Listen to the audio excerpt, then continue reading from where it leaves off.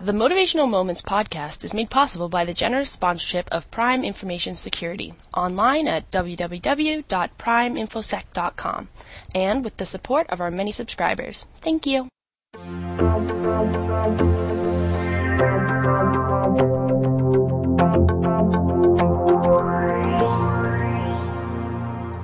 Hello everyone, this is Linda Ockwell-Jenner from Motivational Steps, and today I'm very, very excited to be interviewing Steve Bentley, and I'm going to leave Steve to tell you a little bit about himself, but first of all I'd like to welcome Steve. Hi Steve, how are you today? I am fine, how are you?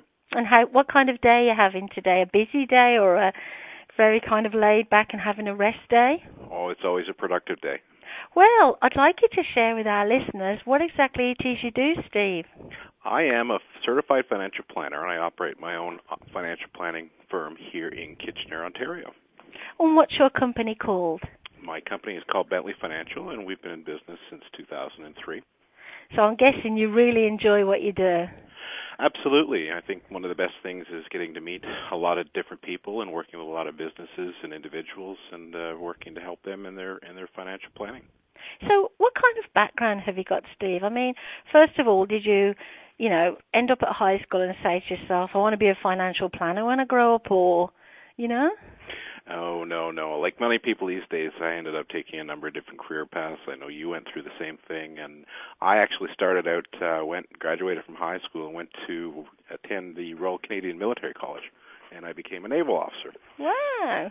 And subsequently through the Canadian Forces, and I took my time and did the time I had to do there. I got into finance with the Canadian Forces and then transitioned into becoming a certified management accountant when I was in my early days, and worked in different industries, and ended up going to work with Revenue Canada for a number of years to learn tax from the inside, and eventually drifted into public accounting with Ernst & Young and private consulting in contingency tax consulting. Whoa, that's wonderful. Now, why the military? What kind of gave you a sense that was where you wanted to head first? I've always had a background. My father, military. My grandfather was British military. He was in the Second World War and drove a landing craft over to D-Day, and sort of went from there and went through the Air Cadets and the Army Reserve and went into the regular force in the Navy. So it was a background, family background. That's so interesting. Now, did you have any pressure from home? I mean, what kind of parents did you have? That may sound weird, but I think a lot of parents are very supportive of, their children's choices, but some parents may want to push, their children into a certain area. What were your parents like? They were very supportive. My parents divorced when we were 11, or at least when I was 11, but they were definitely friends, and they worked collectively in terms of our upbringing. And I think it was an open book, really, of what I decided to pursue. I guess I was a little assertive, and they felt that, I was making appropriate choices and certainly supported the choices I made.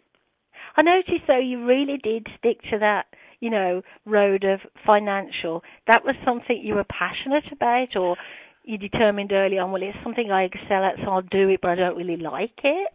Well, I think where it came from is my degree, my Bachelor of Arts degree is in Economics and Commerce, and that's what I took at the Royal Military College of Canada. So it sort of started there, and of course, when I went in the Navy, it was more being a ship's officer and not really dealing with the financial side of it a lot. But I think what really I reflected on was in those days, Canadian Forces was really lacking a lot of money, so we didn't do a lot actively. We didn't do a lot of deployments, and I guess I always say to people, I was getting tired of sailing around Vancouver Island, so I decided to make a change that would be more productive and I would be more satisfied with. Yeah. Now, we do have a lot of students, believe it or not, students, entrepreneurs. We have a really good range of subscribers listening to Motivational Moments podcast. So for anyone out there listening who may be at high school and thinking of entering the world of, finances as you did, what would be their first step? What kind of advice would you give to them? I think they need to be self-informed. First of all, there's a lot of information out there about the various career choices. And in terms of going into the financial services industry, there's a lot of different ways of doing that. But I think if they have a true passion for it, they should follow their passion and do whatever they can to not only enhance their skill set, but to find those opportunities that are out there and, learn from the inside out. I guess when I looked at the time I spent at Revenue Canada as an example, it was really not to make a career move there. It was just to learn about the tax system in Canada from the inside. So I think anytime there's an opportunity, take it and, see that there's a lot of people out there who are willing to talk to you, sit down with you, assist you. And I think if I even look at my own son's career progression in university, he's just finished the first year at university at Laurier, and being 17, he really didn't have a clear direction of what he wanted to do. And so I think my instruction with him is, pick something that you think you might enjoy and then just pursue it. And eventually that road will take you in many different directions, and but you've got to always work hard and consistently, and you're not going to get anywhere unless you actually put the effort into it. It's really good advice. Now, this sounds like a really weird question again, but is it true that all financial advisors are really, really rich and, earn lots of money and can retire really early?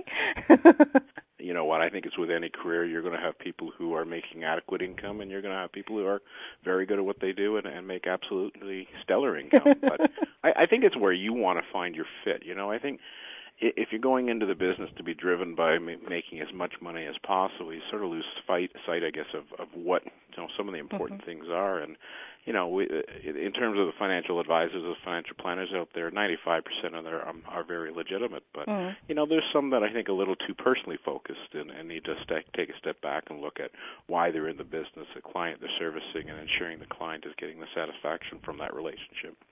So how do you find the right financial advisor for you personally? Not you, but say I'm looking for a financial advisor and I don't know you.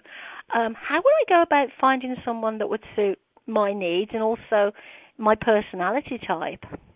I think you just hit the nail right on the head there. I think, there are many different types of advisors out there, but one that's suited to your personality, one that's suited to your goals and objectives. And I think the way I say it to people is a lot of people out there, but you need to start by talking to people people that they might be working with, and sort of start, with respect of being referred or being introduced. I think that's the best way to meet and find financial advisors.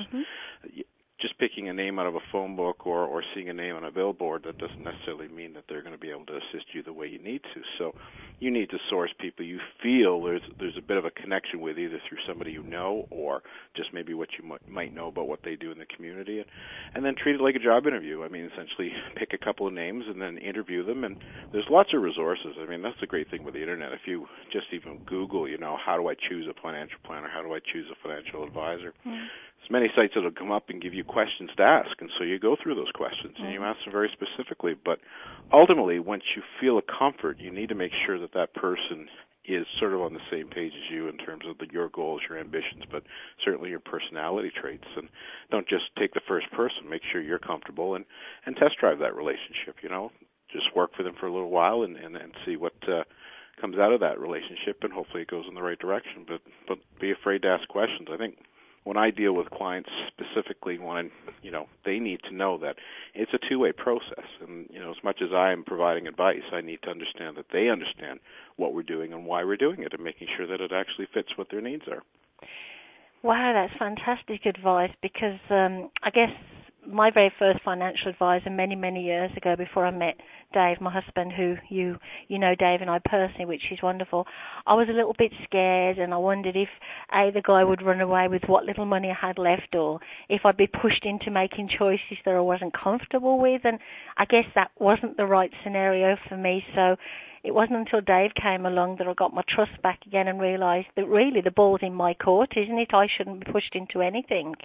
Absolutely. I think you got to be self-informed too. I mean, that whole aspect of developing that relationship, developing that trust, is not something that's going to happen overnight, but something that you work towards, and that mutual respect. But I think if you're looking at, there's a lot of scary stories out there about, Ponzi schemes and financial advisors who are taking people's money. But in a lot of cases, the promises that are made and what's put on the table are pie in the sky, and people need to do their due diligence and make sure they're self-informed about the choices they're making. And, that's the difficult thing in this industry, just like in any industry, is there's going to be people who taint it and give it a bad name. And it's not funny. It's quite sad in a way, but I get the idea that maybe sometimes you do get blamed wrongly because of choices. Say I'm your client and I make some choices and I'm happy about the choices, but they didn't go the right way. I guess then I may lay the blame on you, even though I made a really, really considered choice, and then you have to deal with the repercussions of that. You've acted, properly, but you can't always please your clients, can you? Well, I think if you think you're going to please everybody all the time, you're wrong. I think the key thing you got to understand is from your perspective is that you have done your homework and making sure you're making a choice that's appropriate to you. But ultimately, that relationship or that fiduciary relationship with your financial planner or advisor, on his end or on her end, they're actually making very clear and detailed notes of the relationship of the questions asked and the answers, provided.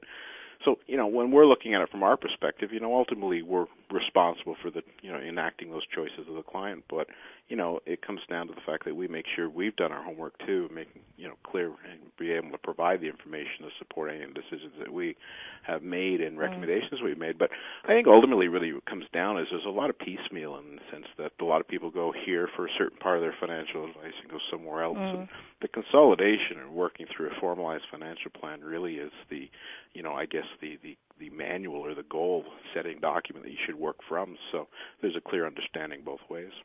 Now, have you ever fired a client because you felt that you couldn't help them? Absolutely. I think that's what you have to understand is you can't help everybody all the time. And certainly, when you look at it from two ways, number one, it's a very, in our capacity, we have to really maintain a very high degree of professional standards and ethics. And sometimes if we come across people who really don't fit within that model and we don't feel we can work with them, certainly, we either decline to move forward or in situations where, a client takes a, significant change in direction or is insisting that you take certain actions that you're not comfortable with, absolutely. Now, where do you find your clients? I mean, that may sound a silly question, but in the early days when you were starting your business in the beginning, how did you find your clients? And was it a difficult process or did you find it easy? Never easy. I think the thing is that particularly in the Kitchener-Waterloo area, there's a very high density of people in the financial advisor or financial planning business. But certainly anybody starting out, the immediate thing that we are always taught is that there's two circles that we work with. That's our natural market and that's our unnatural market. And certainly working in the natural market gives everybody a very significant degree of comfort because, they're friends and family. But if you're going to be successful in this business very early on, you have to find a way of making entry into that, that unnatural market. And most people are not comfortable with that, and you hear in this business and like lots of other businesses, picking up the phone and calling somebody you don't know. Well, that's a lot of time and effort. And so where I think I started is I made it very clear in my career that when I was going to start the marketing side of it, I wasn't going to do the cold calling. I wasn't going to call people out of the blue that I didn't know and they didn't know me. And it really ends up being a very, very futile type of processing of time. But really trying to find introductions and referrals is the key way we build our business. And so talking to people, making sure if they're happy with what we're doing, that if there's anybody that we can assist, then, making that introduction and getting that referral is really where we want to ultimately build our business from. So early in the days, we did a lot of things, like going to shows and even knocking on doors and, talking to people and spend a lot of time, but it takes a lot of effort and a lot of consistent effort. And I think where a lot of people fail in this business is they don't stick with a certain method or they try something very quickly, don't get the results they want, and they move on to something different. And there's no plan. You need a marketing plan. You need a very clear plan for how you're going to grow your business, and you need to work those channels very, very clearly and very concisely and, not give up on them very early. But ultimately, when you're making enough introductions, enough referrals to start coming in, and then eventually you're building your business from within. And then I think the other key part of it is, the networking side of it is part of being, involved in different networking organizations and affiliating yourself with what we call centers of influence or people that are in comparable professions such as accounting or lawyers or real estate agents or mortgage brokers, because we're all, in a way, involved in the financial services community, and so we're able to help each other that way. But clearly what's important is those relationships have to be two-way, and we have to always ensure that the client's interests are paramount. Now, what kind of networking events would you attend? Would you primarily, like you just mentioned, go to networking events where there were lawyers and those kinds of people, or would you attend networking events with a mixed kind of, attendance? How do you choose the right networking event for your particular purpose? I think consistency is something that develops over time, but I think there's two very specific ways that we would choose to network. And number one, going to generic networking events, in other words, not very industry focused, but more open to the community where, particularly, let's say, small business people or, individuals from various capacities who are ultimately looking for the same thing, and certainly making those introductions, because, we can be too isolated if we're just concentrating on meeting with the people that do sort of something similar to what we do. And I think those kind of relationships are more the one-on-one, not so much going to an event where, there's a room full of mortgage brokers or something of that nature, because, they're all competitive, they've all got prior relationships, so it's very hard. So I think you really want to get out there, but I think that it's just meeting as many people as possible. And I think the ultimate thing about any networking event we choose to do is we don't want to go on there on a hard sell. We want to go in there just to talk to people, answer questions, facilitate the provision of information. And generically, when you go one-on-one in a group with people, they're not necessarily open to talking about their financial situation. No. So, it might talk about the economy. You might talk about the local business markets. You might talk about, the particular difficulties a certain sector of business in any particular area is encountering. I think people are always looking for information, and it's a question of not, making it clear that they know what you do, but certainly not forcing it down the throat. Do you ever find people are a bit scared of you and think, oh no, here he comes, he's going to try and sell me something? Yeah, you know what, that's the first thing I'll defeat when I talk to somebody is, I'm not here to sell you a specific product. I'm not a type of person in the sense that I like to look at it from a holistic perspective. In other words, if I can help somebody, deal with a certain situation in their lifestyle or to answer some questions, that's sort of where it starts. And I think, that conceptual or soft selling is really what I think is the key in our business, because, nobody wants to have somebody walk up to them and say, do you need life insurance? Everybody's had that discussion, and but there may be some things that they didn't think about when they had that discussion. Bottom line, when you're meeting with anybody, it's really to just try and have that introductory discussion, and then seeing if there's a mutual reason to maybe sit down and just chat. And then once you go from there, if there's a valid way that you can assist them, I think you have to be able to demonstrate that. Yeah. And if you can demonstrate there's a way that you can help them, then we, in any respect of an engagement with a client, want to work towards, identifying their objectives, identifying their needs, looking at their demographics, and helping them understand what their choices are. Is it a 9 to 5 job? I mean, do you get evenings and weekends off, or is it a 24/7 kind of job? Or Well, I think it depends on where you are in the stage of your business. Certainly, I think people need to understand that you need your time off too, because when early in this business, people are going to be working all day. They're going to be working from the morning and working into the early evening. Ultimately, if you're meeting with individuals, that's the time you need to meet them, because they're working during the day until you need to be able to deal with and meet with them at night at their convenience, and certainly working the weekends as well, because you've got to work very hard in the early part of this kind of profession to continue to build your clientele. Now, but you need to also look at it and run it as a business in the sense that, you've got other requirements, other responsibilities, such as family, such as, community involvement, charitable involvement. And so I think the thing is you need to really manage your time properly and make sure not only are you booking off appropriate time for all your endeavors, but also making sure you have some downtime, because people can get burnt out in any industry or in any business if they don't allow themselves some time to just relax. Yeah, that was going to be my next question. I'm guessing, like anything really, we can create our own stress, but we can be proactive, like you obviously are, and say, well, I know I'm going to get stressed, but I'm going to balance my time and that kind of thing. So when is your busiest period? I'm guessing kind of early, January to, say, I don't know, end of April?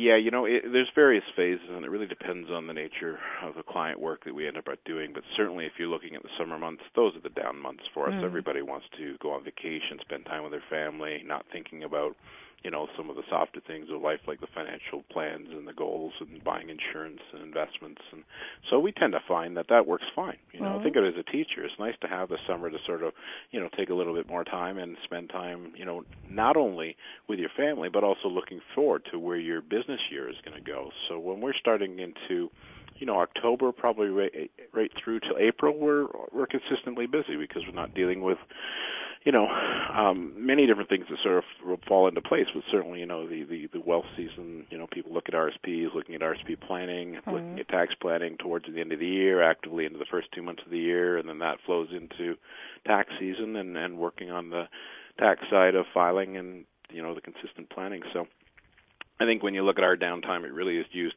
to sort of plan our year ahead so that we can have sort of a roadmap to follow and, work a lot of the stuff that we need to in the time that we have, and then be able to put more effort and time into meeting and dealing with clients. Now, is a lot of your downtime also taken up with keeping up with the trends or the new rules and regulations, policies and procedures, privacy laws? I'm guessing you must have to be on top of all those things. Absolutely, and that is probably one of the hardest things that, well, you know what, it's not even just our industry. There's a lot of industries that are dealing with the compliance issues, the privacy issues, the changes. I mean, you're looking right now at, the federal government going towards a national regulator for securities, and so, there's a whole different set of parameters with that. We're not only just keeping up in terms of changes in what's out there in terms of our product offerings, but changes in products, but certainly changes in government legislation, tax law, even in our own professions as a certified financial planner, keeping up on top of the professional requirements, the educational requirements, the wealth of information available to us, though, really helps us. And, as a CFP, we have a continuing educational requirement, which requires us to really put a lot of time into the educational and skill development side every year in order to maintain that designation. So it really is something where you've got to find your avenues that's going to flow that information and provide that information to you so that it is a little easier. But certainly in any week, there's time allocated to making sure that you've got the time to go through a lot of those changes and making sure you're up to date with what's happening not only in, the profession, but also, just general with the economy. Do you ever, sometimes when you're going through one of your busiest periods and you may be stressed and things are not going completely right, do you ever wish you'd chosen another profession? No. That's I think there has to be a commitment at some point in someone's life, and, I think the biggest thing for me was for years working as an employee and, having, your time dictated and a lot of the rewarded effort, it really was going to somebody else, and sure, you got compensated, but, you really didn't have full control over what you did and how you did it. And certainly when you become self-employed and have your own business, the rewards are there. The rewards are there. And certainly, like if you look at tomorrow, I want to take a couple hours and watch the first soccer game in the World Cup for 2010. I can do that. But if you're working a 9-to-5 job, that isn't necessarily something that you can do. So you got to start early and work hard, and eventually your business will start paying you back. Yeah, that's wonderful. That's absolutely wonderful. I can hear the passion in your voice, and I can hear the commitment. So what do you do in your downtimes? I know you have holidays with your family and you have, children, stuff like that. You have a lot of commitments there, but do you play golf? Are you a hockey player? What do you do in your downtime to say, okay, it's my time now? I think with a family, there's sort of a bit of both, in the sense that if I'm looking at my time, I like to play golf. I certainly like to play soccer, watch soccer. English families where I come from. So that's a big thing. Football, as we like to call it. Yeah. But certainly spending a lot of time with family too. I mean, different sons. I have 2 boys, both teenagers, and there's a transition where they become much more involved in their own activities, and so you just find a little more time to just sit back and relax, spend some time at home, do some gardening, go out to see a movie. Certainly spending time up north. It's just trying to find that, but it's like I said before, it's scheduling that and making sure you have that, and you certainly do respect it once you have that and you're consistently applying your time to things that you just find some way of getting away from the world and getting away from the pressures of, not only your business, but everything else is on you. And you need to be able to find those things that are be able to bring you down a level so that you can, if you like the word chill, just relax and enjoy. That's good to hear. Just some downtime. That's good to hear. Now, how are you coping with this new social media that's all the buzz today? Do you find that's helping your industry? Do you find it's a bit of a pain in the neck? I mean, do you accept it for what it is? Does it make your life easier even? Absolutely. I think if you take a step back and say, well, what did we do before we had social networking? I mean, for us, it's all about marketing. It's all about getting our name out there, getting our introductions, making sure people are aware that we're there. And before, it was a lot of trial and tribulation because you would do a lot of direct advertising, maybe direct mail, and the costs associated with some of the the production of materials and the costs of running some of those programs. Really, you looked at how much you were spending and what kind of return you were getting on it. I think you always got to look at that too. Is whatever you're investing, you got to make sure there's a rate of return on it. You want to make sure that's providing something back to you. So the nice thing about the social networking is, there is no cost for it, and there's a lot of ways that you can interconnect. And whether it's through your Twitter or Facebook or through LinkedIn, just as a couple of examples, certainly having a blog and being able to direct people there. I mean, one key thing we've moved away from is a lot of direct client mailing, and we've moved more to an electronic format where a lot of our communication on educational things or changes in that they need to know about in terms of taxes or, mortgages can be communicated electronically. So, we've even gone to the point where a lot of the birthday cards we send out now are going out electronically because, the cost of putting it in the mail, I think it gives you the same kind of respect and response when people are picking those things up in their own time and their own leisure, not being forced to pull out all this junk mail from their mailbox. And so you speak in good sense. You really are, Steve. You're a wonderful, wonderful person, and that's why I love being connected to you, and I like to consider you a friend. You've definitely opened my eyes, in the financial sense about what you offer and everything that you have to do to fit into your day. Because, we do get this idea that you have an easy life. You sell us some life insurance or whatever, then you go and play golf and then you don't do anything for a week because you've made lots of money. But there's a lot of commitment, financial and otherwise. Obviously, you've got to keep connected with as many people as possible, and so they remember you and you build those relationships. So, what are the 3 things that you'd recommend to anyone who did either want to get into your profession or were thinking maybe, again, of looking for an advisor such as you? What are the 3 tips that you would offer? First of all, for somebody out there who wants to get into your profession, what are the 3 tips you'd offer them first and foremost? Be informed. I think they need to go out and speak with people who are in the profession and making sure that what they're looking at is really what is going to come into fruition for them if they go into that career. Number 2, making sure that they are as well educated as possible, because in this profession, the mandate at some point in the near future is going to be everybody is going to have a professional designation, such as a certified financial planning designation. And number 3, be realistic. It's not going to happen overnight. It's going to take a lot of commitment. It's going to take a lot of effort, and it will take money. You have to invest in yourself, invest in your business in order for it to grow and be able to pay back, at some point in that process. Good honest tips, yeah. So if it was someone, again, I know we covered this briefly at the beginning, but just to put everybody's mind at rest, 3 simple tips for if they are looking for a financial advisor anywhere in the world. Again, what are the 3 simple tips that they could find one that they know may be the person for them? Number 1, make sure you go through and do a due diligence in the sense of finding out what it is you're specifically looking for. Number 2, making sure that you are finding people through referrals, through introductions, and that you go through that process of interviewing and making sure that you've talked to a number of different people and starting to find out that, maybe there are people out there who aren't fit and those who are going to be a fit. And number 3, making sure that that person is professionally designated, because ultimately that is where the level of ethics and the level of professional standards needs to be, and certainly that should be a minimum that a lot of people are looking for. That's That's wonderful. Now, for the people who live in the in Ontario, in our location, Waterloo region, how can these people contact you? Do you have a website address, a phone number? What would be the best way if they want to, do a little research on you? Can you give us your website address first? Certainly can. www.bentleyfinancial.ca. The other thing, too, is being in the social networking side, even just Googling or going onto a search engine and typing in Steve Bentley, CFP, you'll have a lot of hits that come up with different areas that we have, information available on the net.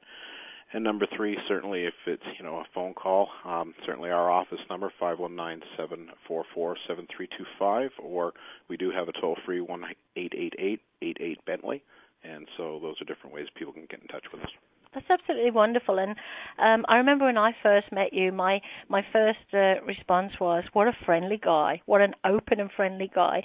And then when I found out, what your work was, I was kind of glad that, I got to know you as an open, friendly guy with no hidden agenda. And I've always found you very supportive, very honest, and very, very knowledgeable. So I'll thank you for taking time out of your busy schedule to let us interview you today. I really, really appreciate that.